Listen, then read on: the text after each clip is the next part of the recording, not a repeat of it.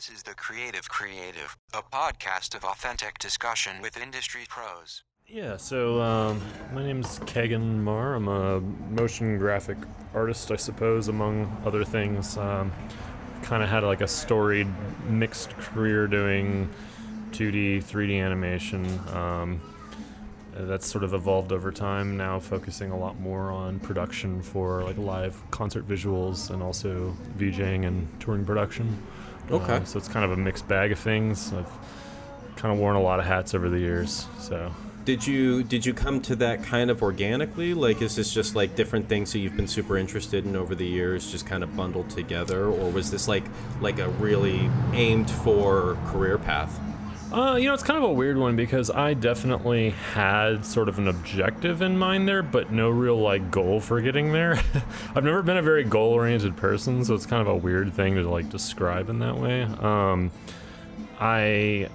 I guess I had inspiration maybe like a decade back where I saw some things that people were doing with like projection mapping and things like that, and I just was immediately just like enamored, like how the hell this is like magic, you know what I mean? Yeah, it's like okay. I want to know how this magic works, but I didn't have any of the know-how, and it was like a solid 10 years before it was like, okay, I finally understand everything I need to know to like actually make this happen, which included learning 3D programs and a bunch of other stuff. Okay. So there wasn't like a fixed plan, but it was just something that sort of naturally progressed, and then just getting lucky meeting the right people along the way.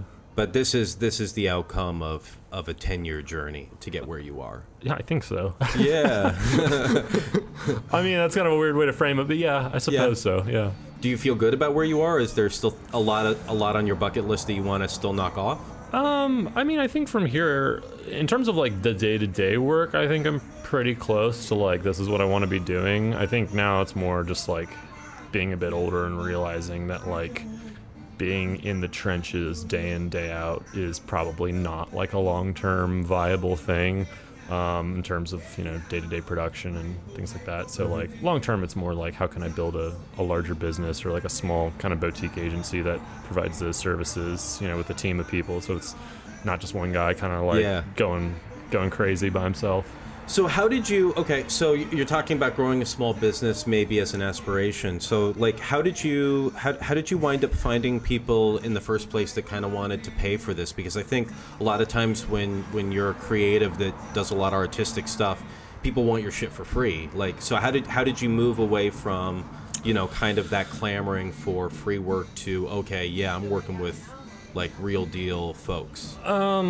That's a good question. I mean, it's a combination of like luck and a lot of luck, honestly. Yeah. I was doing I've been doing commercial motion graphic work now for like 10 years. Yeah. And so, I had amassed like a pretty, I don't want to say a great portfolio because I don't think I have a very good portfolio. It's pretty disorganized and not up to date. My demo reel is way, way out of date, and I'm shocked anybody will hire me based on it. But I think that, it was a combination of just kind of like getting my creations out on social media. That played a big role. I was really like very quiet and dark about that for a long time, and I still have a lot of trepidation about social media in general. I don't really like engaging with it very much, but I've forced myself to learn that like this is something I really, really need to be doing because I saw very quickly that like in posting things up on there frequently or engaging with people who were like kind of movers and shakers that like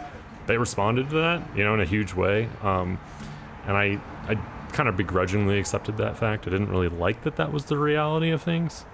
So it was that, combined with just happening to meet like a handful of people who were like established in that realm and kind of like threw me a few chances here and there.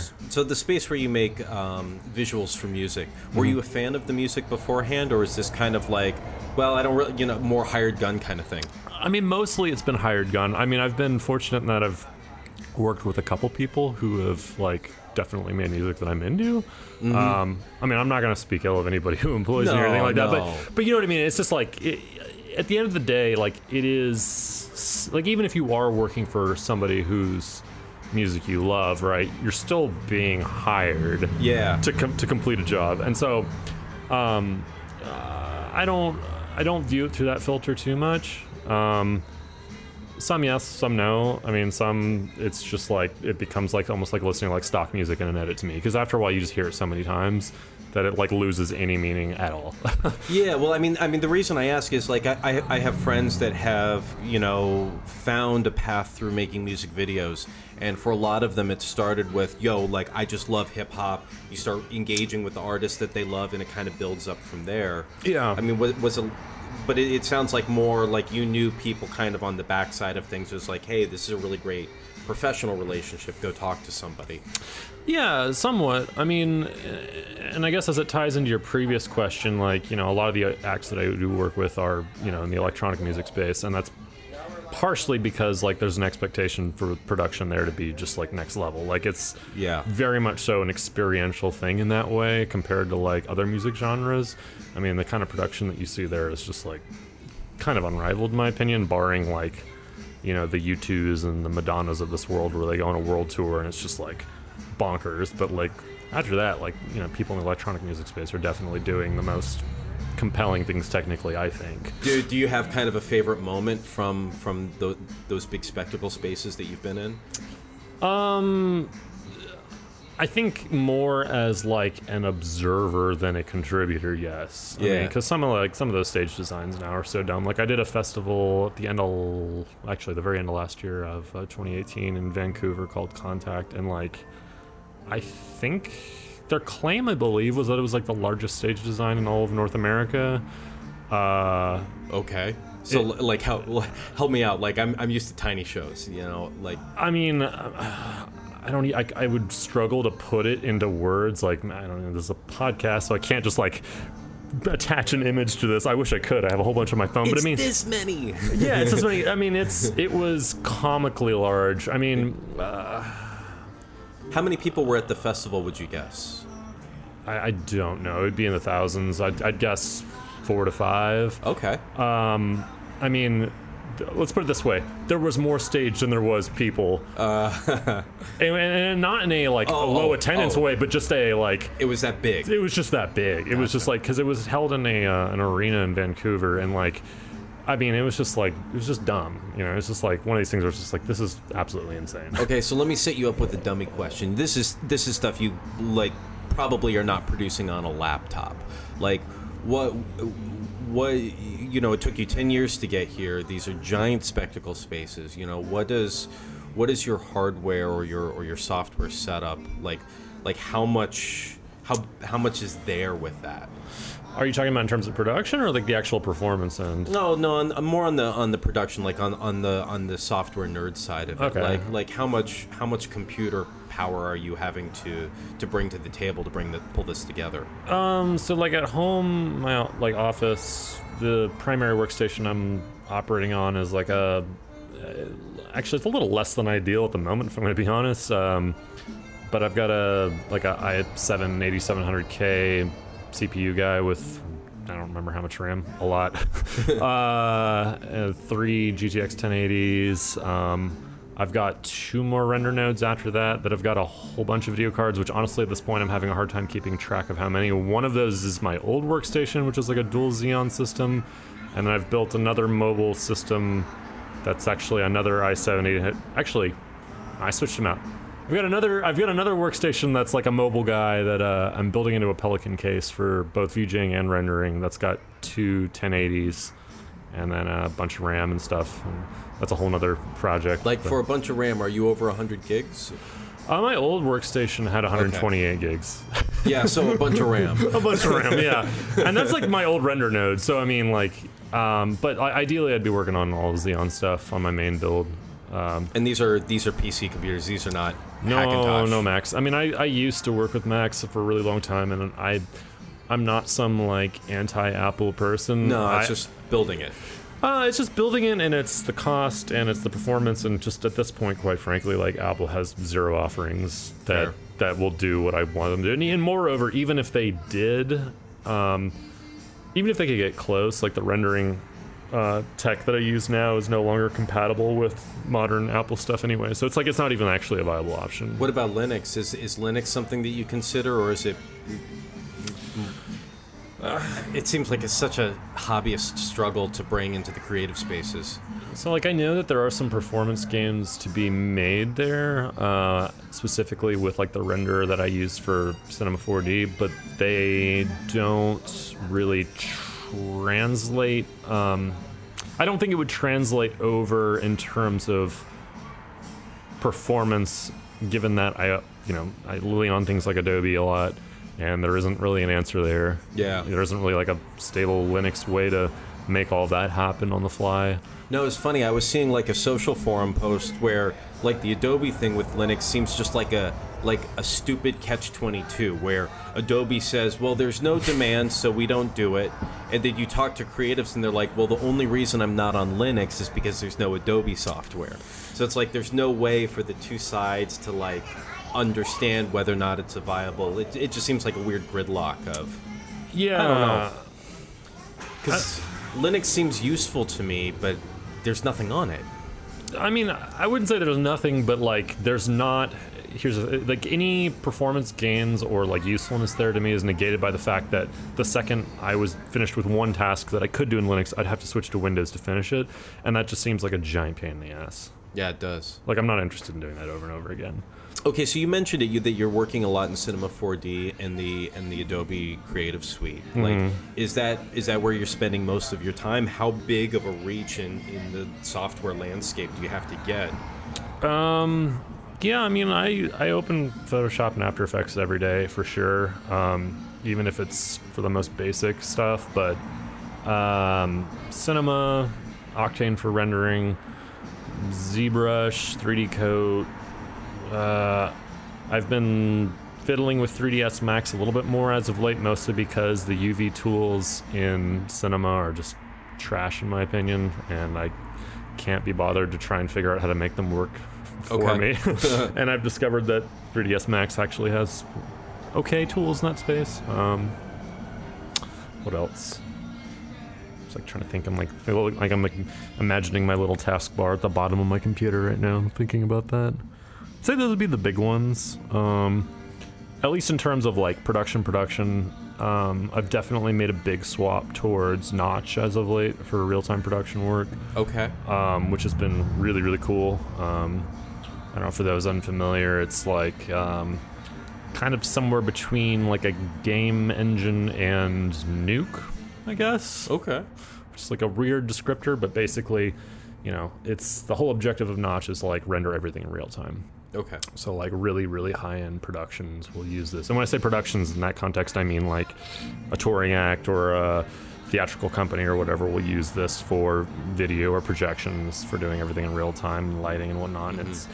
It's very much so geared towards being able to talk to other live production software. Oh, so it will integrate with the actual light setup and the laser part of the show and all of that. Yeah, like you can basically, there's things like ArtNet and OSC and other protocols that it can communicate with, so you can basically create like a show that fits within that, or D3 Disguise, which is like a media server program. Yeah, I get like Sound and Light magazine, which is an industry rag on, just like technical setups for shows and stuff, and I look at the pretty pictures. A lot of it is way outside of my element. I mean, a lot of it, but it's really impressive stuff. Yeah, from what I can puzzle out of it. I mean, it is really cool, and it's pretty crazy the like leaps and bounds that have happened there. Notch is amazing. I think that translating that to like that highest end production is also extremely expensive. I mean, the licensing for Notch alone is dumb. I mean, but like the things that can be done in it are pretty impressive for sure. I've been learning it more and more, and like the deeper I get into it, I'm just like, God, this is like kind of a dream come true. I do wish it was more on like the radar of more kind of like traditional motion graphics people though, because it is surprisingly usable and really fast, and I feel like it could have more of a reach outside of just live production stuff. It's not cheap, but I think it's worth it in that way. Yeah, right on. Yeah. So, okay, kind of circling around the different things that you do. When you work on one of these live productions, is that when that starts? Is somebody just contacting you, going, "Yo, I love what you're already doing. Just make me something amazing"? Do people come to you with concepts already in mind? how does that like idea generation and creativity part of it kind of shake out? It's all over the map. Sometimes it's like we have like a really established brand with a really specific idea, and like, can you kind of just help us like elaborate upon this? So like I was working with an actor recently who kind of hit me up saying like, we're doing a rebrand, or not a rebrand, but they kind of have like a new look that was all very like kind of like Japanese anime inspired stuff. They're like, we really want you to kind of like look at these references and just sort of like build upon this, which is cool. I'm like, yeah, I'm happy to do that. That's a neat approach. Sometimes it's just like complete blank slate. Like we really don't have a good point of reference at all. Yeah. I don't know. I'm trying to think of other things that are really cool to kind of explore. How's your work-life balance? Do you feel like you're kind of in a comfortable space with things? I was talking with in the last episode, I was talking with my friend Dane, and he works 60-hour work weeks doing reality TV, and he still feels like he's got a really solid balance for the way he lives his life.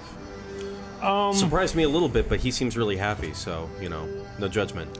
Yeah, no, I mean, I don't think it's terrible right now. I think it's been terrible in the past a lot. Yeah.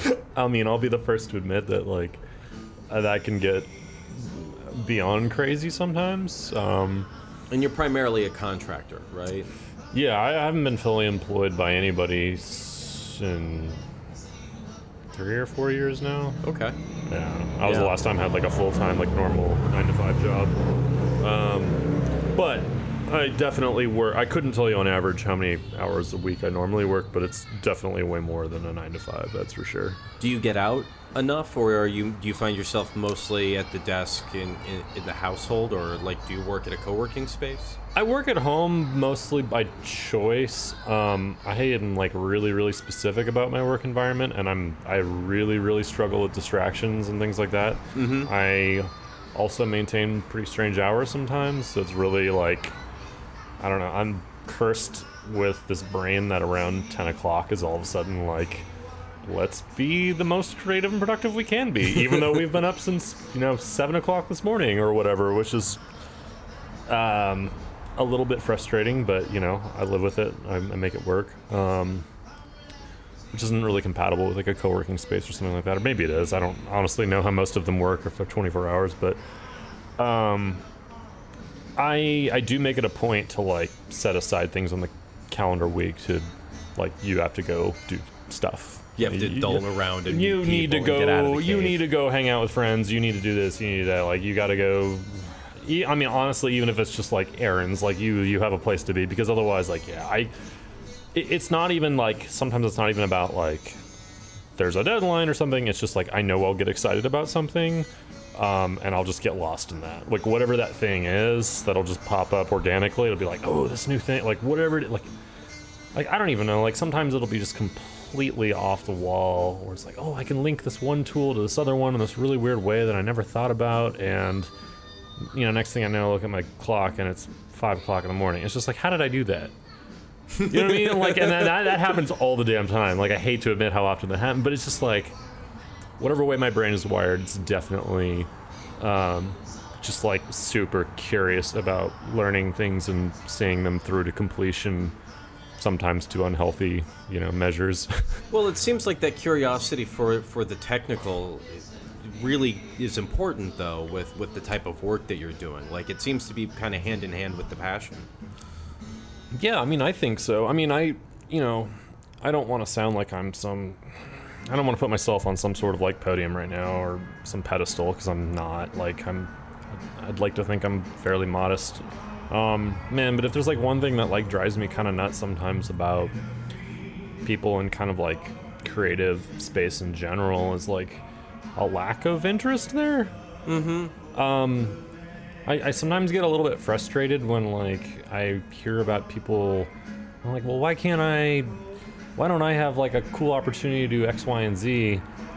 And then you float like, I don't know, have you explored this, or have you tried this tool, or have you looked at, I don't know, building your own PC, or just like learning more about the nuts and bolts, like, because at the end of the day, like, you can be the most creative person in the world, and that's great, but like we rely on computers and technology to make that happen.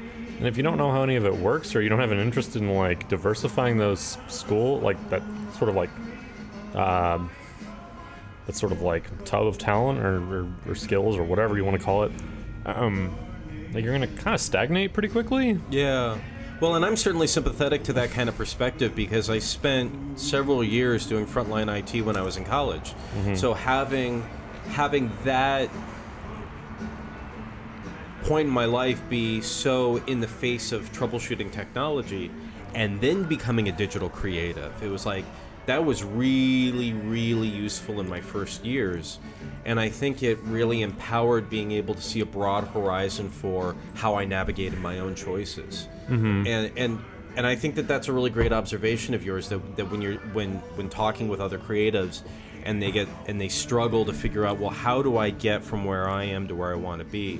Sometimes it's taking that detour into the understanding of the technical, because like your worldview is just too narrow to recognize that your choice is just like, if you just shined your little knowledge curiosity light a little bit to the left, you'd see the other half of the pathway. Yeah, and I don't want to put myself, like, I don't want to say that I have, like, it figured out or something, because I absolutely don't. And on the flip side of that coin, like, I think that in the more traditional sense of being a creative or an artistic type, like, I think I'm terrible. Like, I can't draw a straight line. Like, if you handed me a pencil right now and you said... I was going to ask you at some point if you sketch in a notebook for your ideas. No, I literally can't. Oh. Like, it's physically impossible. Like, it's I can't draw. I can't draw. I mean, it's really funny because sometimes people are like, why? Like, you're pretty good at what you do, blah, blah, blah. And they're like, you must be amazing at, like, painting or something. Like, no. Like, painting, actually, I'd say I'm passable. Drawing, I like literally cannot draw a straight line. Like, it's physically impossible for me to do that. But winding back to the like kind of tech tools and creatives conversation, I'm not saying that you have to be some sort of technical wizard to excel, but I do think that there's a real lack of awareness in terms of the era that we live in sometimes. Like I'm 30 now. When I got started learning like After Effects, I was 15, and I started learning because my school computer lab, for whatever reason, had like a decent Mac lab, which didn't make any sense because I don't know how they had the money for that, but they somehow did. Back in the day, Apple was just giving away computer labs to schools. I mean, I guess so, because like we had like a pretty dope one. I mean, we had a bunch of, I can't remember the model now, but like... Maybe like G3s or something? Probably G3s, yeah. I mean, this is going back so far now that my memory is super fuzzy, but probably G3s. And like we had a bunch of Lightwave installations. We had Final Cut Pro going on. God, that would have been like Final Cut 6 even, like... maybe even 5, honestly. Jeez. And then we had Media 100, which most people listening to this probably have no idea what the hell that even is. That would have been when like Flash was still owned by Macromedia. Yeah, like we're going back a ways now. But where was I headed with the train of thought? Oh, I was bringing this up because I started playing with After Effects in high school in the computer lab, and I thought this was just the coolest thing in the world. I mean, I was just making stupid stuff. I mean, it was just like Tim and Eric inspired. Like before, this is predating Tim and Eric also, but like just really silly animations, like where I'd take some tutorial content and like cut it up in a different way that it wasn't supposed to, but I just thought it was, hilarious. It probably wasn't funny, and I'm sure if I saw it now I would cringe, but that was my introduction to the job path that I ultimately took. Yeah. Weird how that plays out. But, when I wanted to kind of learn more organically, I went to my mom and I just like begged her. We were in Tower Books down the street from my house, and I found a book on like, the official Adobe introduction to... Could I get another beer? Sure. Yeah. Do you want another beer? I'm good. The official introduction to After Effects or whatever the case might be. And, I begged her to buy it because I was broke and 14 or 15, and like it was a big deal. It was like, oh, you're buying a book to learn this stupid animation program. Yeah. And in Generation YouTube, that doesn't really fly. Like you look at what like kids are making, and this is a really long rambling point, but what I'm trying to get at is kids growing up right now with access to the internet learn things in a very different way from, say people yourself or my own age. Right. Information is so much more readily available. And so when they set out to learn something, they have like this infinite level of resources immediately at their disposal. And I see some of the stuff that, some kid who's like 15 makes in freaking Iran or something. And I'm just like, this is incredible work. You know what I mean? Like, This is shocking. And they made it purely based on what they learned on the internet, right? On the fly. And it's like, they have this like, that curiosity is sort of hard baked into them purely because that access to information is so broad. It's just like, and I think part of that I think is what separates children from adults is that children, there is no right or wrong answer, right? And they're not afraid of somebody saying something's trash either, really. Yeah. You know what I mean? Because there's no consequence there. But that breeds a really interesting dichotomy, though, because you weigh that against adults who find themselves in the creative space and they've committed to that career path, which is a hard one to suck up, and anybody who works in that space will know, like, it's one that'll definitely chew people up and spit them out real fast. Yeah, it's a tough industry. It's a tough industry, but I think that they also find themselves getting to a point more often than not where they commit to sort of like, oh, I've got this one niche thing in the bag. I'm pretty good at this one thing, and I'll just do that one thing. And I just view that as like suicide, honestly. Yeah, actually, that's that's funny that you bring it up, because I've in analogous experience, because I'm 36, so I think our growing up in learning the media stuff is similar. I got my hands on Photoshop in about 5th grade through my mom's workspace. That was when the Infinity Wars comic book was out.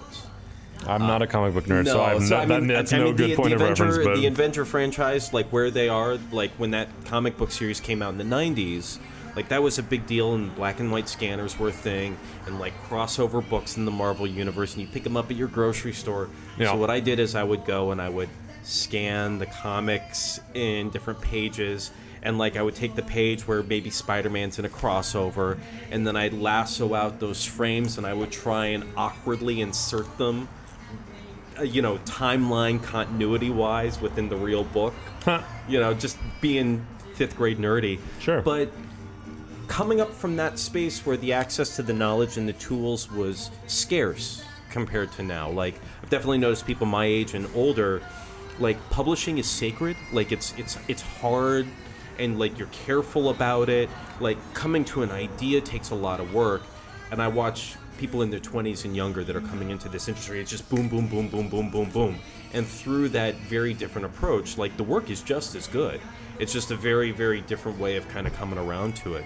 It's really interesting being on two different sides of, so like we're all doing the same shit, but like kind of how the gears work is very different.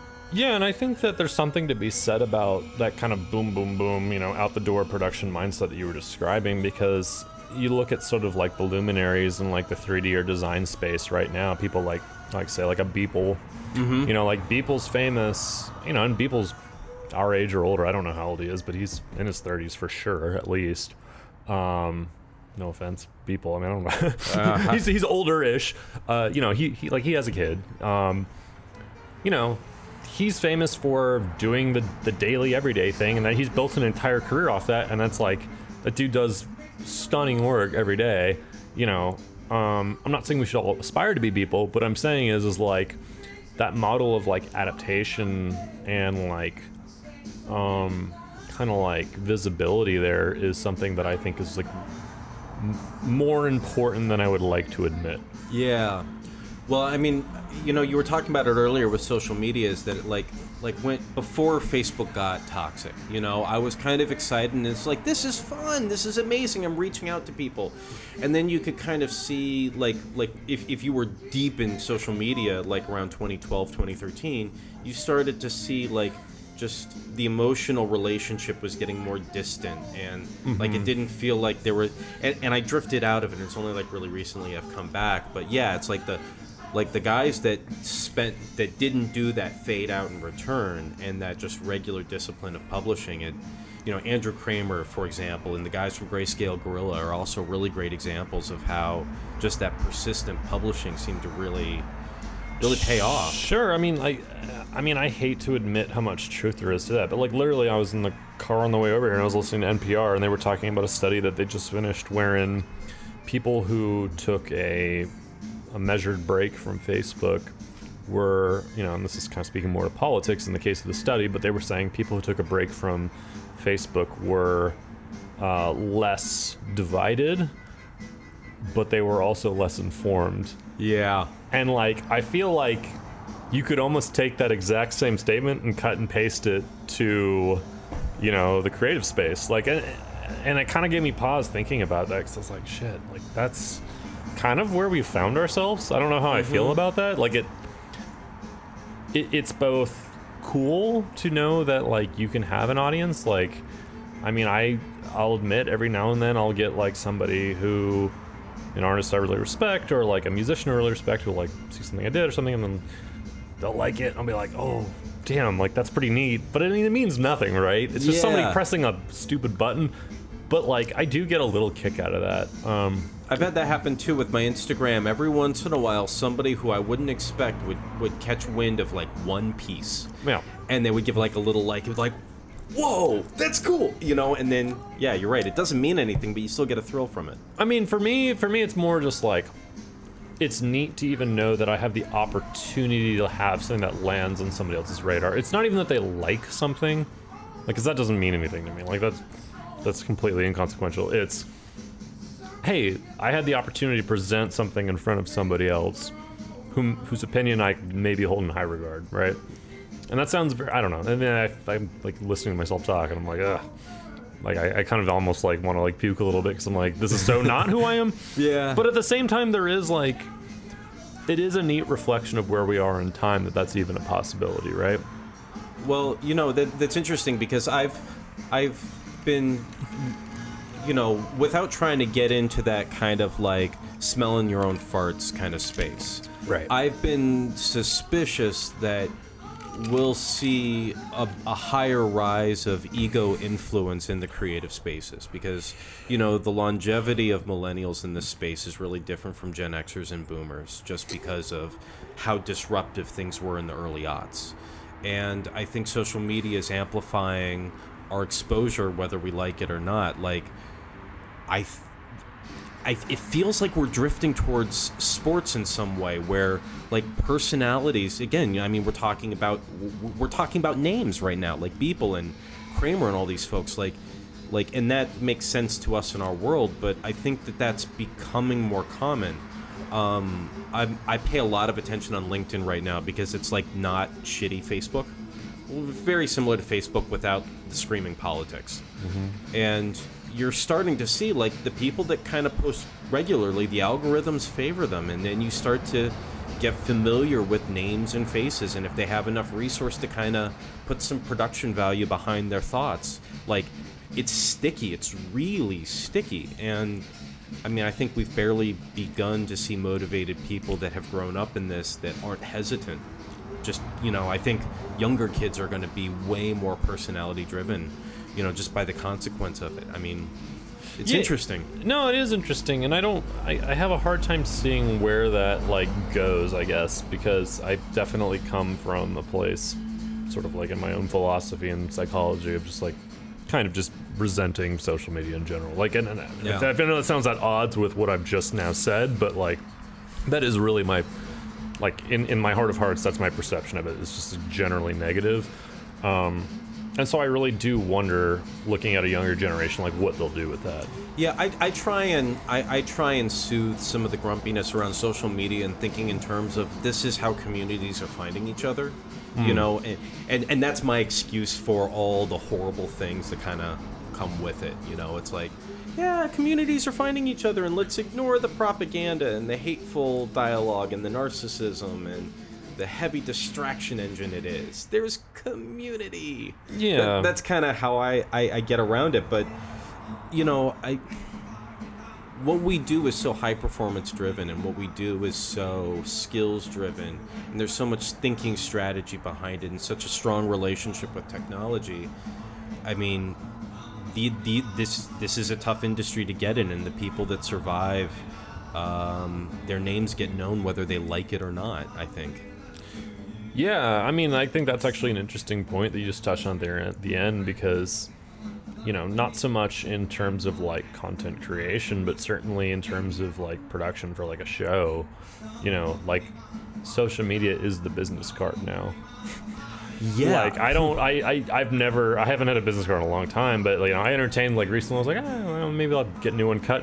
And then I realized, like, no one's actually going to keep this thing anyway. You know what I mean? It's just like, what's your Instagram handle? What's your this? And it's just like, all right, well, that's where people are spending their time. That's more important, you know? Well, and that's the thing, is that when I was with Left Turn Only, I gave it a business card because it was a way to do the agency brand in addition to the name, so it got to package a little bit tighter. But now that I'm a free agent again, it's totally just like, what's the social media du jour that is going to make sense for you accessing this stuff? And since I've got a handful of things that I produce and keep in my portfolio, like, I can put it on Behance, I can put it on Instagram, I can put it on DeviantArt, I can gimmick it up with some motion, put it on Vimeo, like, and then it's just who I'm talking to in that moment. I'm able to kind of gauge and guess, like, oh, you're not a Vimeo person, I'm going to tell you about the Instagram, or, oh, you're like super cool as an artist and you love illustration, maybe I'll send you to my DeviantArt because that's where you have to be. And my only cost for that extra social media profile setup is some time watching cartoons in the evening and uploading, and then copying and pasting things over. So, like, the lift on being on like 12 platforms is so easy that, yeah, I don't need a business card. I don't even really need a strong portfolio. I just point people to their own comfortable place. See, and that's funny to me because, you know... Yeah, we're good, man. In line with the same conversation we were just having about me having this, like, weird split brain about social media and having a real love-hate relationship with it. You know, like, the idea of having, like, 12 platforms to manage or something just seems, like, absurd to me. Oh, I don't talk to people on 12. No, I mean, I'm sure. I'm just saying, like, as a matter of fact, and I think that's where that's one of the biggest problems that I have with it is, like, it's so fractured and strange. Like, in some ways, like, I almost wish, you know, for all the pros and positive things I have just said about social media, there's a part of me that really just wishes, like, for this old school era where, like, you just picked up the phone and you called somebody and, like, that was it. Like, email didn't exist. Yeah. But also, by the same token, like, you know, I wouldn't be employed doing what I'm doing now if that didn't exist. So it's like it's a total catch-22 that you... Well, it's funny because, like, with the phone thing, like, I've been away from doing phone calls long enough, like, I'm kind of comfortable living without telephone calls in my life, but there's a truth to that immediacy that I wish we did still live in a time and a place where the phone wasn't treated as such a horrible interruption from, you know, telemarketers are fucking awful. Like, I don't answer a call I don't recognize. Yeah. But I wish I could just call people more immediately without the other person. And I've tried this, you know, because I've consumed sales knowledge where it's like, just cold call, just call them. And I do.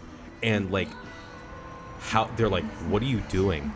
Why are we talking? Like, send me something so I can judge you in my underwear without thinking about you. You know, I mean, that's really what it is, kind of, as, you know, and yeah, it's weird. I wish phone calls worked. They don't. Well, I mean, at least for me. Well, I guess I'm saying when I said phone calls, I meant that in the context of, like, an old school era in which that was our only real medium for long distance communication, right? Mm-hmm. Like, pre social media, pre email, pre internet, really, like, that was the way that it all went down. But, you know, I'm also in that way kind of like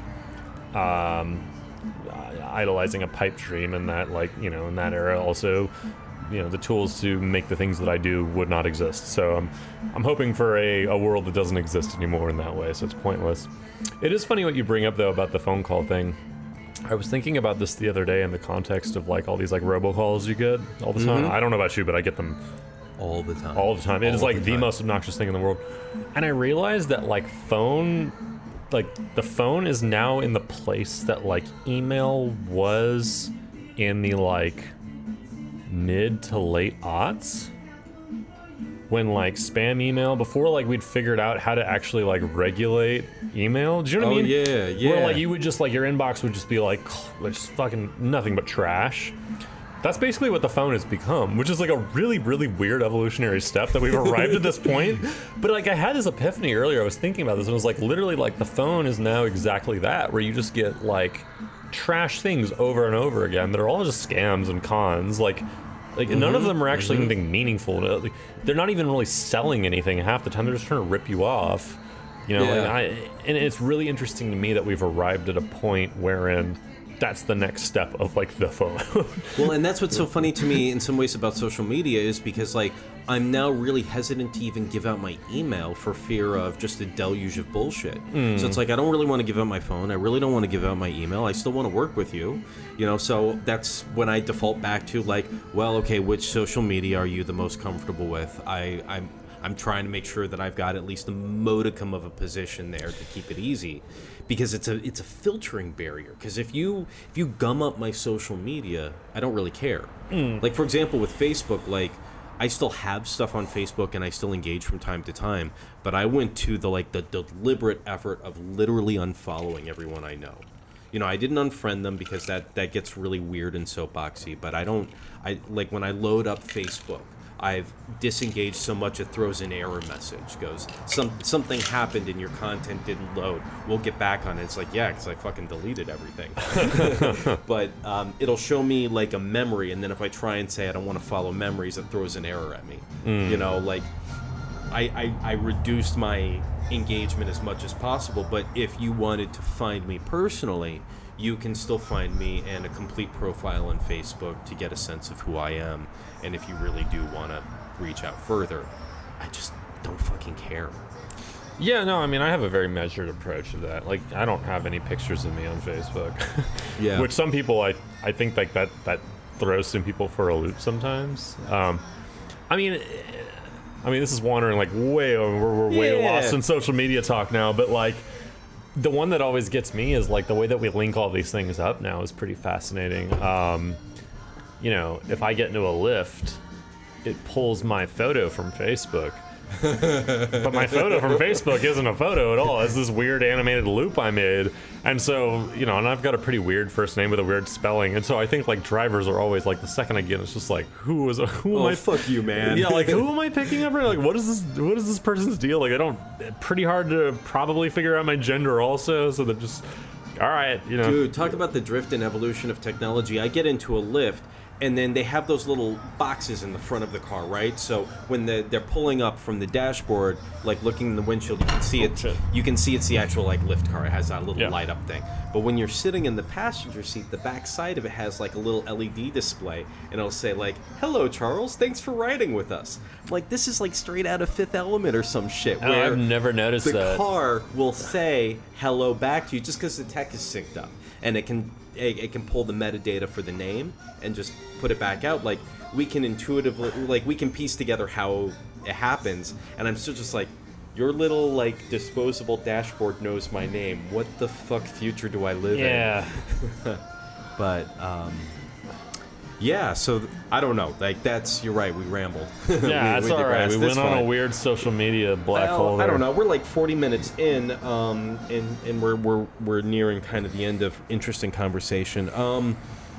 What's your website, man? What's the place to, if it's not social media, you know, or whatever it is, where do people, if they listen to this and they want to see some of your work, where would you direct them?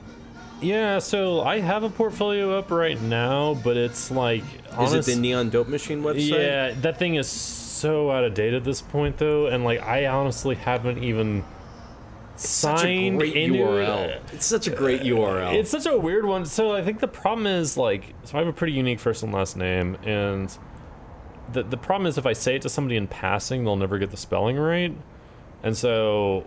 Dude, I think I fucked up your name for like the first 2 years I knew you. No, exactly, and that's most people, and that's totally fine. That's the thing is, I've accepted that as reality. It's like I own my first name as a domain, but if I just say it to somebody and they don't know me, like they won't get it right. So I landed on that one because I was like, well, maybe I should just adopt some weird moniker to run with for all like my client work or personal stuff, and that one was like a really weird organic one that just happened with my roommate and I on a bus South by Southwest several years ago, where we were just like, some woman was speaking in Spanish rapid fire, and we both just looked at each other like she'd said something. We were like, did she just say Neon Dope Machine? And it was just like, she said something. She obviously didn't say that, but it was just something, and we were like, dude, that would be the greatest name for something. We're like, yeah, we should definitely. So I just stole it from him. I was like, all right, well, that's mine now. I honestly haven't updated this so long. I mean, my reel, like, I look at the reel on there and I just like cringe because I'm like, I asked Dane in the last episode, what you were, I don't have one. Where's your portfolio? I don't have one. Yeah, like, he was just completely offline. I pretty much need to pull that one down. I would say like Instagram, Cult Magic, KVLT_MAGIK. Is like the better place, and there will actually be like a proper site for that launching pretty quick. I'm working on that right now, which is much more skewing towards like live visual stuff. Cool. Well, when this publishes, in the description with the credit, I'll put a tag to that in there. Yeah, just like old portfolio site is just it. Like I'm kind of shocked because I still get people like new referrals, be like, oh, I found you through this, or like somebody point me to this, and I'm just like. I haven't looked at it in so long. Like I just need to pull it down at this point. Honestly, yeah. Well, I mean, it's still pulling inbound for you, so maybe it's fine. I don't know. I don't know. I mean, to me, it doesn't feel like a reflection of where I am, and I don't feel like it reflects. I don't want to say where I am in terms of like, oh, I'm so much more talented, but just like it doesn't reflect the work I'm doing now either. Like the nature of the work that I'm doing now is different, and so I don't feel like it's very, very good at showing that, portraying it. Right on. Well, I'll, for all two listeners, I'll make sure that your Instagram tag is out there. But okay. Caegan, thanks so much for chatting with us here at Sawyer and Company in Austin, Texas. Yeah, thanks There's for having the me. other plug. There you go, Sawyer. Cool. I'm going to hit stop on the recordings. All right, do it.